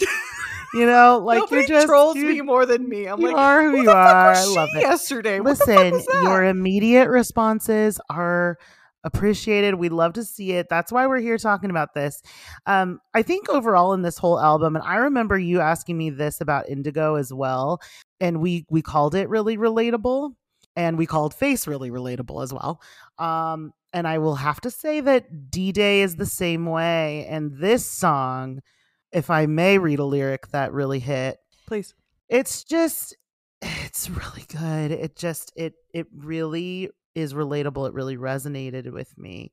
The lyric is it them who you long for, or is it the glorified time of back then in the other side of the memories? Yep. And we think about things like that a lot. You know, when you are lonely on a night, the dust has settled, and you're thinking about, for me, you know, it'd be like relationships from my past. Yeah. And it is easy to forget the pain sometimes and think about, oh, I miss that companionship, or maybe for a split second you remember something sweet, because there with all bad things there's also good, Yeah, right? and I think you saying that too, for me, I think I've moved a lot, and I've moved away from some of my close friends, and I think about those things of like, oh, what would it be like to move back? And people are always like, Right. but when you move back, it wouldn't be what you move. You're not moving It's back not to the what you had, same. It's like Yeah. you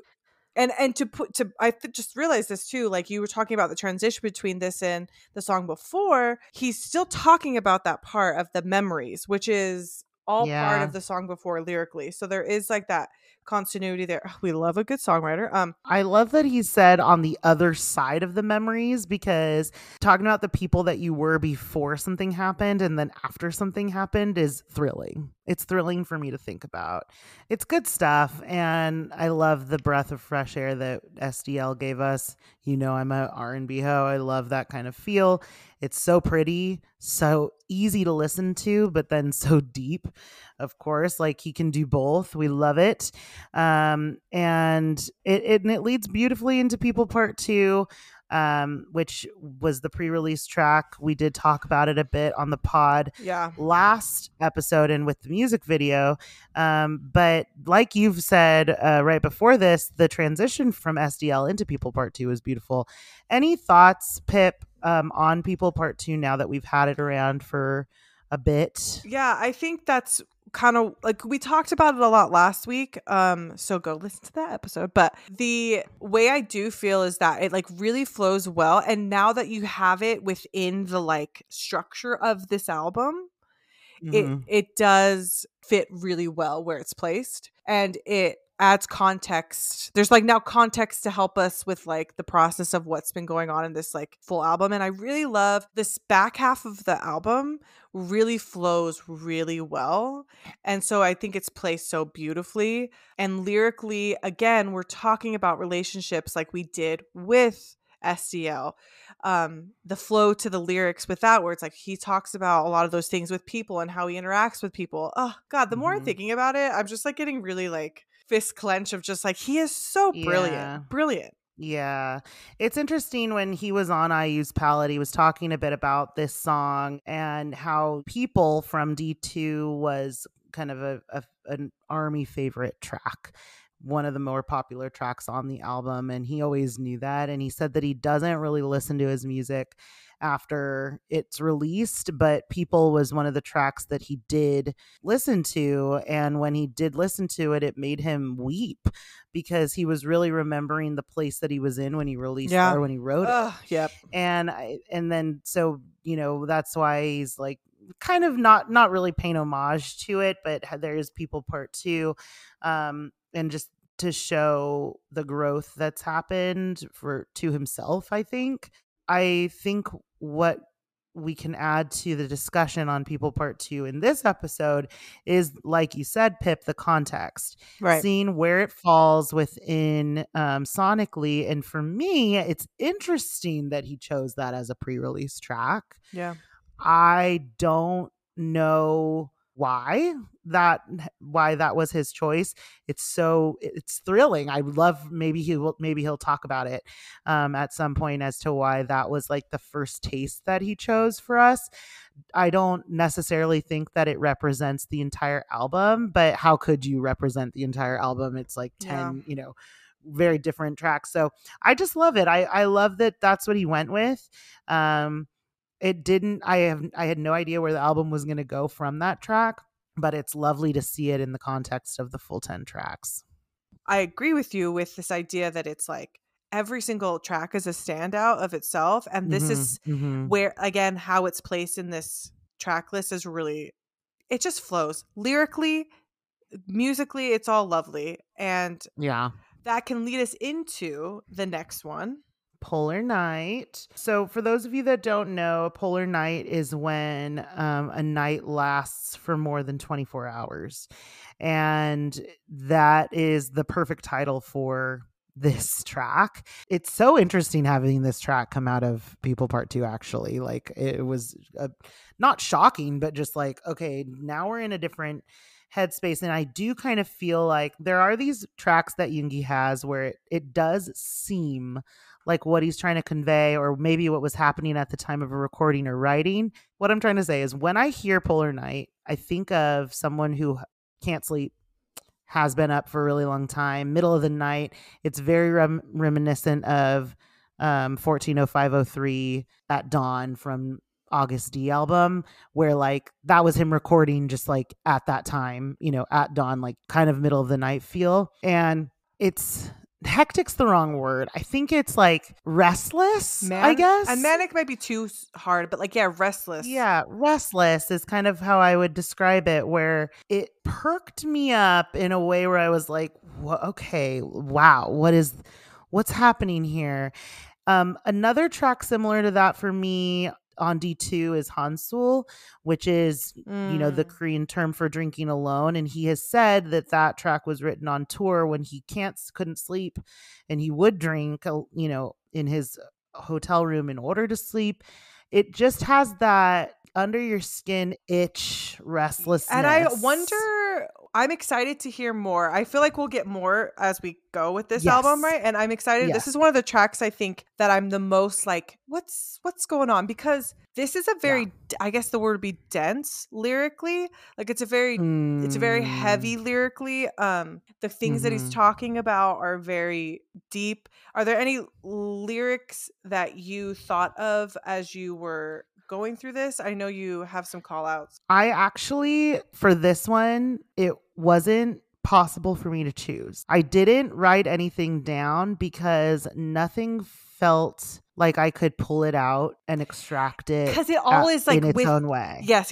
Because all the lyrics like are it's like I can't pull out a piece of a conversation. You'd have to recite the whole song. Yeah, like I can't. That's what I mean by like it's lyrically dense. Like I can't be like, oh, it's very lyrically dense. That's a great way to put it. The context I'm not sure is if you were able to. No, I was like the context. I think just overall, just like I get this idea. It reminds me a little bit about how he talks about like idols and him being in the industry and how you can't do anything without it being a thing. And he even said, I saw a clip of that. I also saw a clip of that from the docuseries where he was like, the smallest things become big ass things. And he's like, he intentionally smoked in the music video for Hagum because he was like, if you're going to make a thing about a 31-year-old with a cigarette in their mouth, like you need to check your priorities essentially. I know. It's just like, so I get a lot of that kind of context in this. And so it's like, it's hard for me to pull it out, but everybody go read the lyrics. But this is. Yeah. And when you do read the lyrics, you'll see what we mean when it's its own piece. And it feels like one of the most personal tracks on D-Day for me. It really feels like a diary entry and a stream of consciousness. That's the word, I think. It's a stream of consciousness. It's that restlessness of just like, I got feelings and thoughts. I just want to get them out. And this is when the brilliance of Yoongi comes to play, because right after that, we get interlude Dawn. And like you're talking about a night that lasts all night, 24 hours or multiple multiple hours. Then you finally get the dawn, the dawn break after that. And I just gotta say, Kristen, Mm. another Augusti El Capitan song. I Okay, El Capitan is like your version of Paul, except more acceptable because the man has worked on so many tracks. I'm dead. No. I agree. I know. This, Yeah. I want to say, so when you're listening to an album for the first time, it's quite an experience if you've really immersed yourself into it. And I think I can speak for both of us, we are very much immersed. Like we all texted each other and we're like, see you after. You know, it's like we're not texting during it. We're not talking during it. We're like, we're really in it. And so when I get Interlude Dawn, I'm sitting in my bed and it builds. This song builds slow. It's like a sunrise, right? Like it's totally coming up. And by the time like sun, we're using my words, but as the time the sun peaks over the crest, like it's coming up, I start crying because like this song is, first off, we always have made the joke where we're like, Yoongi movie score when? Now that's a real question. You know, it's like movie score when? Like this is no words, just music, and it is so beautiful. The way that it just like builds into these like we've just gone through this fucking emotional roller coaster of feelings, and then we get Interlude Dawn, and this is as like, although it's a rise in the sunset, it's also a come down because we're starting to have a come down from these like thoughts, this heaviness of like emotions that he's processed in all the songs leading up to this song. Completely. What a beautiful interlude. What a beautiful break. I will stop talking about how much I love this pair. It's just so beautiful. It's beautiful. I think like Marissa was like, I can picture the VCR happening like at the on tour perfectly to Interlude Dawn. I completely can't agree. wait. Like it's like can't wait. I'll be there. I think that the part of it when the strings come in and then later you get that fire electric guitar, like it's the perfect thing to come after Polar Night. Yeah. And it's the perfect thing to transition us into Snooze. And I think like how brilliant is Yoongi for Polar Night and then Interlude Dawn, and what is like, you know, the sunrise is happening, you're waking up, and then you hit snooze. Come on, Yoongi, give us those title transitions. We absolutely love this. He knows us. If he's a king of segues, I'll tell you what, we could learn a thing or two from this man. The king of segues. Something that I really love about Snooze, first off, musically, we can talk about that all day. Like musically, like such a beautiful, the piano in the background, Woo-sung's voice on the track in the chorus. Like I was going to say who they are if I can. Please, Is that okay? Please. Yeah. So Snooze has 2 features on it. Is that how it's credited? Featured? Yeah. And that is Sakamoto-san and Woo-sung. So, and I think Woo-sung is his same age too. He is. Yes, he's 93. So Ryuichi Sakamoto was just recently, very recently passed away. A Japanese composer, record producer, actor, solo artist, all the things, and a huge idol of Yoongi's, and a brilliant, pianist as well. Then Woo-sung is, if you don't know, the lead singer of the band The Rose, which we love. God, I love The Rose. I love rock vocals in a way that it's like I get a little embarrassed about how much I love rock vocals. But when the track list dropped and Woo-sung was listed as gonna be on a track, I was like, yeah, my rock vocal dream. It's just a stunning vocalist. And I highly encourage you to listen to The Rose. That band and their tracks are amazing. But anyway, so Snooze features both of these incredible artists, and so we were already going to be excited for what was to come with that. But Pip, you were going to get into what you were talking about with the piano and everything like that. You want to give us some thoughts? So I think about again, we're looking at the whole the album as a whole, we get all of this stuff, the stuff that he's been through, the things that he's talking about, his deep dive into his emotions, his stream of consciousness, the way he feels and faces people, the people that talk shit about them, how he feels about all. Anyway, he talks about all this. From what I remember, this is one of those songs that he kind of talked about is kind of to other people. He himself never, BTS never had anyone to look up to in terms of their global success, in terms of they paved the way. They didn't have, like, sure, they had people in the K-pop idol industry to talk to just about like their, being an idol in Korea, but no one was on the global level. No one had the like responsibility that they carried. And I think that they did that so gracefully, but I think that, it was a really hard for them, or difficult at times, as he's mentioned, of just like, we had no one to turn to for advice. And so this was like a song that he wants to offer advice to those, he mentions in the song, he's like, I've been there before. Like I'm here to catch you when you fall. And it's so beautiful to come after all of those songs before, where we see him talk about his life and the things he's experienced. And here he is now at the end of his album saying, hey, I am here as like someone who is going to support you and be there for you, because I know what it's like to not have that. Overall, I think this track is incredibly special. It's very unique. What a special moment to have these three geniuses on a track together.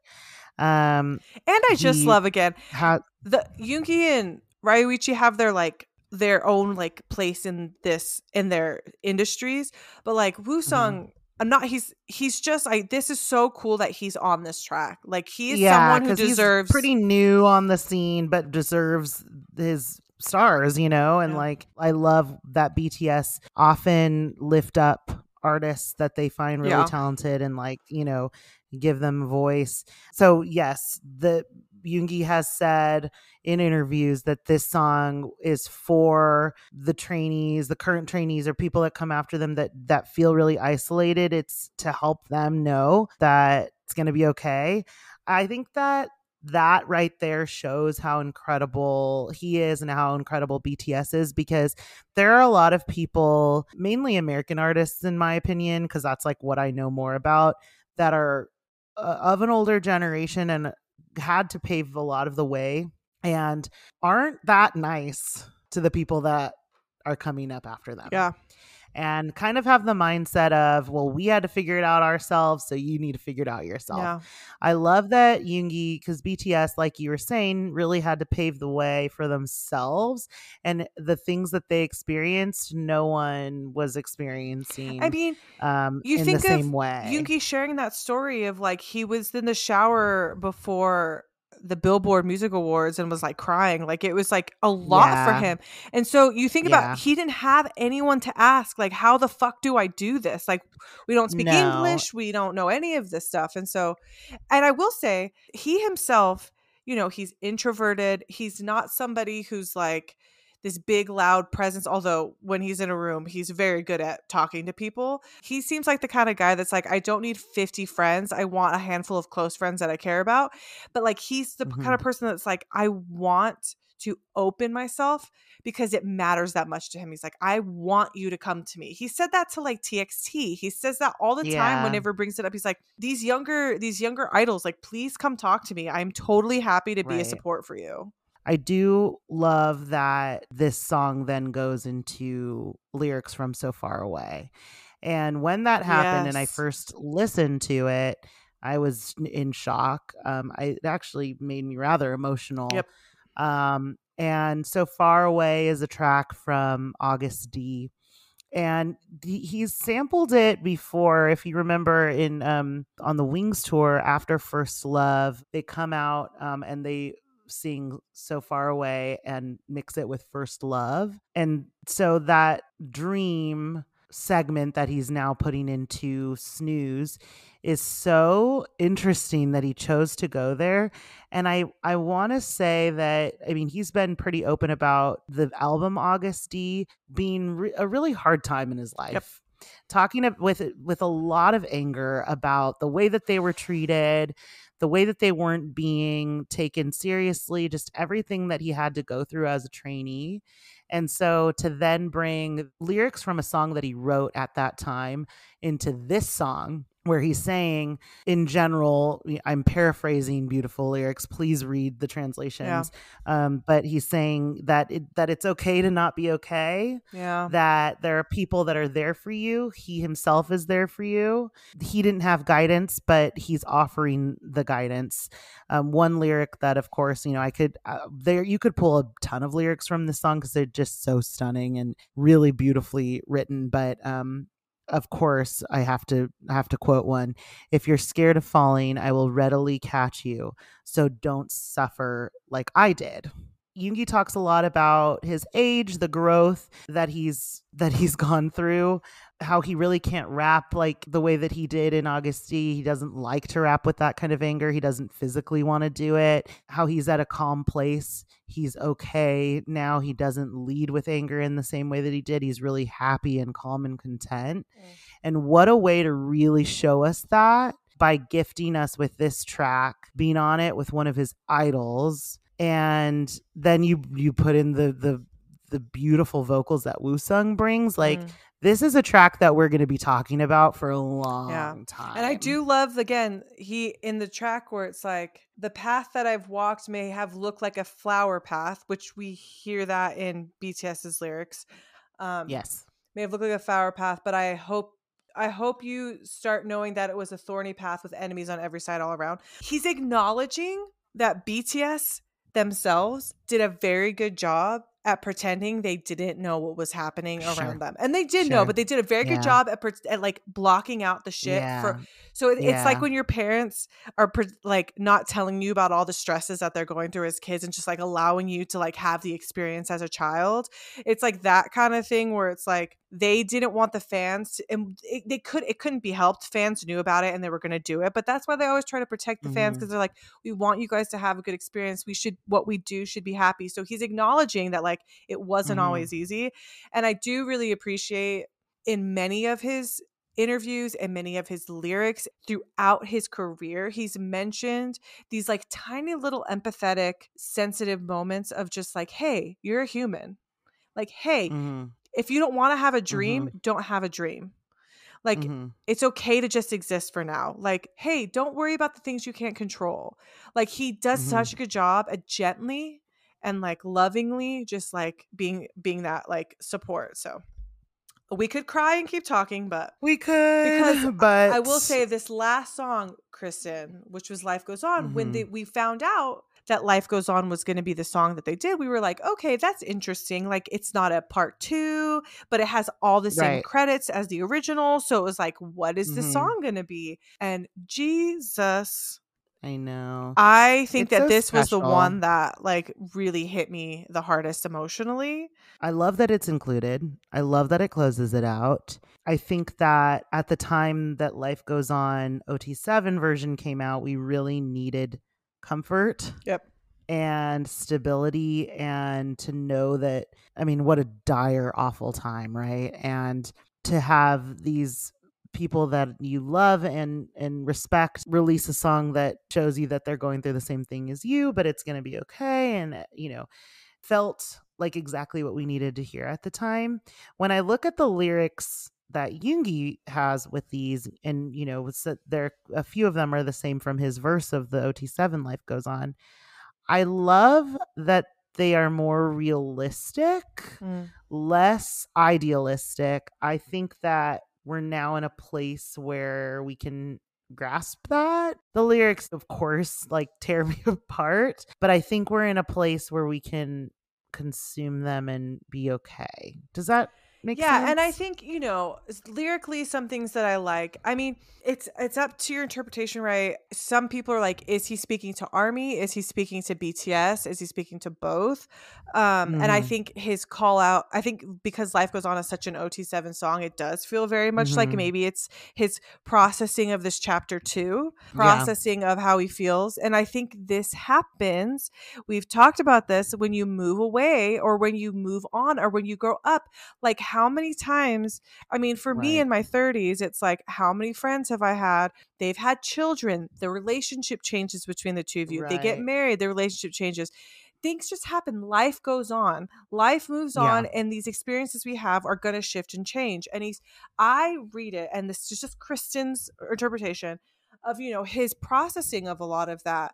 And even Mhm. if you take out my emotion on how that makes me feel as a fan of BTS, because I'll fucking destroyed, I can relate. It's like you said, it's so relatable to like follow this. But I love, love, love, love, love this line. From what reason did we grow apart? But we decide not to hate. We said nothing could break us apart. I keep getting scared that we'll be apart forever. Let me tell you with this song, people say that the world changed, but thankfully between you and me, nothing's changed, which is the line from the song. And so I totally understand. It's like this coming of, this is new for them. This is new for him. Like you have to go to the military. It's a new chapter for you guys. What's the future going to look like? It happens to all of us. We can all relate to that. It does. And so I really, really appreciated this song. Anyone who knows what it's like to have any kind of friendship or relationship that you care a lot about, part of that comes with the fear of losing that person. And if we know anything from what we've gone through as a planet in the last few years, like it's that absolutely nothing is guaranteed, and it is okay to be nervous or scared about that. There's a maturity that comes with age, and part of that, or I mean, you know, for some people, but part of that is being okay with saying like, I'm scared that you know, I'm scared of change, but I know it's going to happen. Or I'm scared that, you know, I talk about 2025 and I'm like, I can't wait for like whenever that comeback happens. But like, we don't know. We just have to know that we love them and believe in our hearts that it's going to be okay. Yeah. Like that's all you can do. And take it from two women who have survived their 20s. Okay. Like Yeah. This is what they're going through. It's okay to touch on these fears, but I think that like really comes down to the like, but thankfully between you and me, nothing's changed, where it's like, yes, the circumstances may change, your relationship may shift, but how you love each other, how you care about each other, that's what stays. Overall, what huge growth we've seen from a man who I like didn't think. You think that he reaches his peak, you think that he's hit his ceiling. No way. Like Yoongi's ceiling is everyone else's floor, bro. His confidence, like his artistry, his emotional intelligence, like he's just grown and grown. And it's going to be so fun to see this chapter 2 Yoongi in his 30s. We have so much more to come. And like, to get us out of our feels, we have to talk about this music video as the last thing before we close out this pod, Pip. I just have to ask you, you tune in to the YouTube premiere. We've seen a teaser.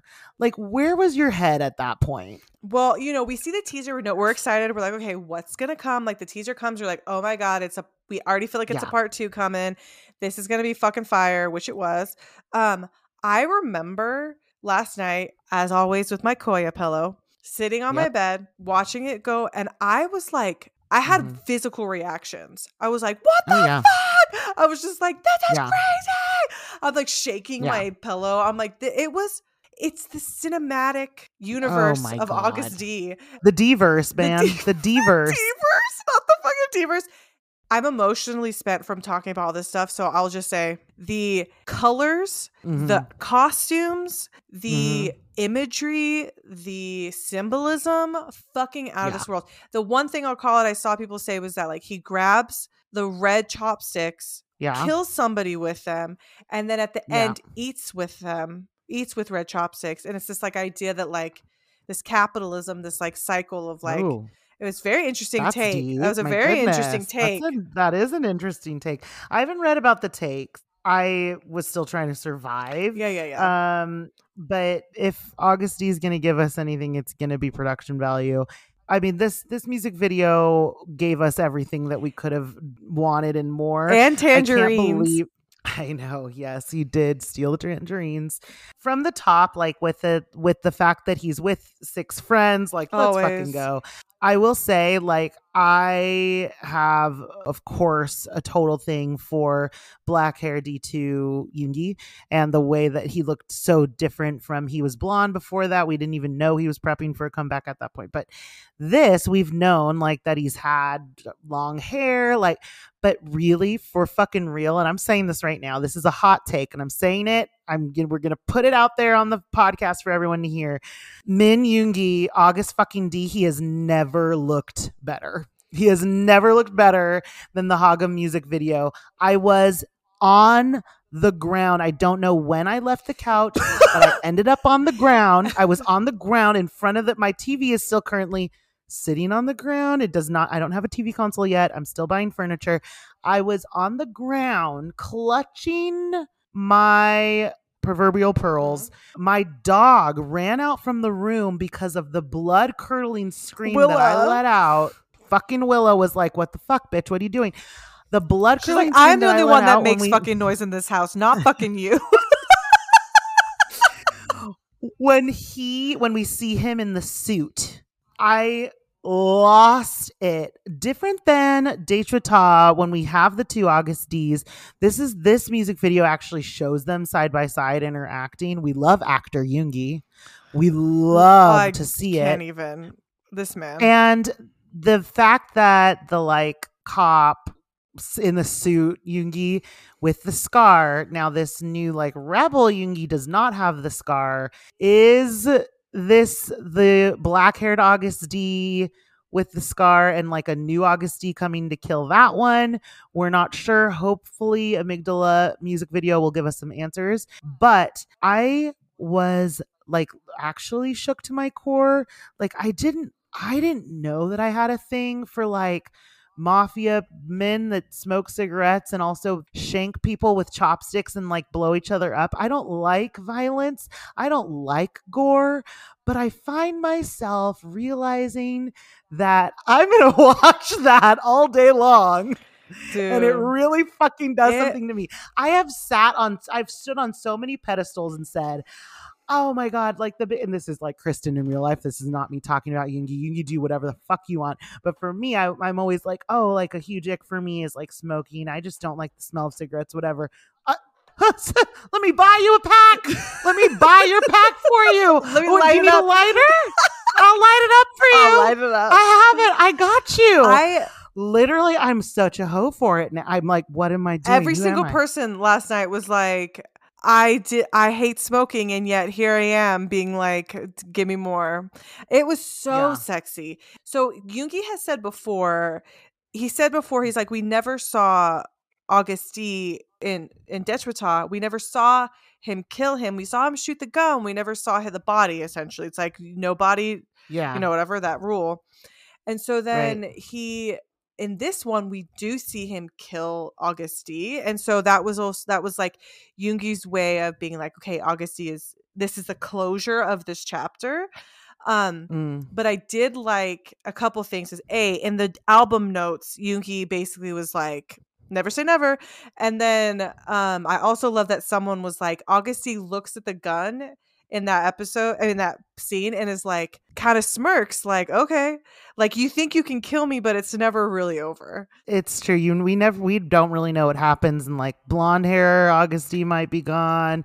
They're facing themselves. But there's so much symbolism too. And when also like when you said he smirks, can we talk about these smirks for a minute? Both versions of Yoongi smirking into the camera like that. Like, is he for fucking real? Like, is he for real? I have to know. His like Joker moment where he's running through the streets and then he's in the car. He's just like being smiling crazy, and smiling at the goldfish. It's too much. I didn't know I would be jealous of a goldfish until that last night. The symbolism too of like how he's in this cage being watched by people, and like people just sit there and it's like for your entertainment. It's just like there's so many cool fucking things in this music video. Right. He is so cool, but nothing's cooler than that fucking jacket that he's wearing, the like turquoise with the dragon, which is the same emblem I think that's on August D and D2. Yeah.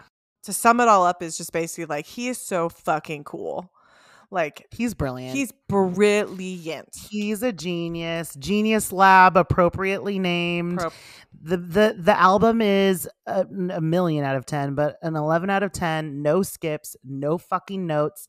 The fact that I had to deal with like the Haga music video and the horniness that ensued, but then listen to this masterpiece of an album, like, he's stretching my mind. We love to see it. And, you know, we also are for getting a main track dance practice this week. I mean, it was supposed to come out tomorrow, but they just tweeted and said it's being postponed for like another day or so. Yeah. But it's like, what is so that? Hagam has dance? What is that? Hagam has dance to it? What are we going to see? Yeah. What are we going to do? Is this thrusting? Is it the hip hop dance lessons that he was taking? Also, have we grasped the fact that we are 4 days out? 4 days out from fan cams. The first show. Fan cams. From the first show. Alia will be at the first show in Long Island. I can't even stand it. Like, I can't wait. He has said when he has done little like talking about certain things about the tour, he's been like, oh, like no one's gonna believe it. Like he's kind of talking it up, and we know that he backs it up if he can. Like, you know, when he talks big, he can back it up. Oh my God, I'm freaking out, dude. I can't wait. I just gotta say, Kristen, like, this was such a cool album. I'm really glad we got to talk about some of this because it really is like helped me to kind of level up how I feel about this. I cannot wait to see what he has in store. I cannot wait to see what he has prepared, what he talks about, what we see at concert. When those fan cams drop, I'm gonna be fucking devastated. Thank you for your insight on this album. This was so lovely to talk to you about. Thank you. I feel like you brought a lot of really great notes for me that I maybe didn't. It's the first 24 hours. Like, we're still processing. And so it's cool to hear what you have to say. I mean, I'm emotionally and physically drained after talking about it, but I loved it. Yeah, it's a lot. It was a stretch to talk about it this early on, but there's no one I'd rather talk about this with than you, Pip. You always bring such great insight. You're so kind. There's so much to look forward to. We have so much to talk about. The next time that we record together, it's going to be in person after we'll have experienced Yoongi's tour. I cannot wait. It's bananas. Be on you, love you, hug you, sit on you. I'll probably be in your lap while we're recording. We can share a mic at that point. Let's record in each. Can you sit on each other's laps at the same time? We'll try to figure it out. We'll let you know. And we may or may not have a live audience, aka our friends want to watch us record. Oh my God. And I'm saying I don't think so, but we'll see. We'll see. Everyone, if you enjoyed listening to us talk about D-Day, and if you're excited for all the things to come, please let us know how you're feeling. We would love for you to message us. We have Twitter. Our Twitter is ORUKRSTN and the number 2. That is the same as our email, ORUKRSTN2@gmail.com. Pip, what's going on TikTok? TikTok is at Kristen Makari, KRYSTIN MAKARI. Thank you for everyone who comments on those. And thank you yesterday for those of you who replied to my tweets about giving your insights on this album. I love hearing what you guys talk about. Again, this is a community. We love to talk, but we like to hear what you guys have to say. So thank you for sharing your guys' thoughts. Now that we're available on all podcast platforms, you can find us wherever you get your podcasts. It really means a lot to us if you can give us a 5-star rating on whatever platform you're listening on. If you can also leave us a review, that's nice. It really helps us out. It helps us keep going. We do this for fun, but it's also nice to know like that people are enjoying it and people are loving it. So please, if you could give us a rating, that would be great. And just a shout out to all the people here from the Chancla video. Like, I feel like so many people are here from that video, which is bananas to me. Like, that's the one. And I'm like, you know what? Yes. What a vibe. You're here because that means that they're chaotic and they're here for the chaos.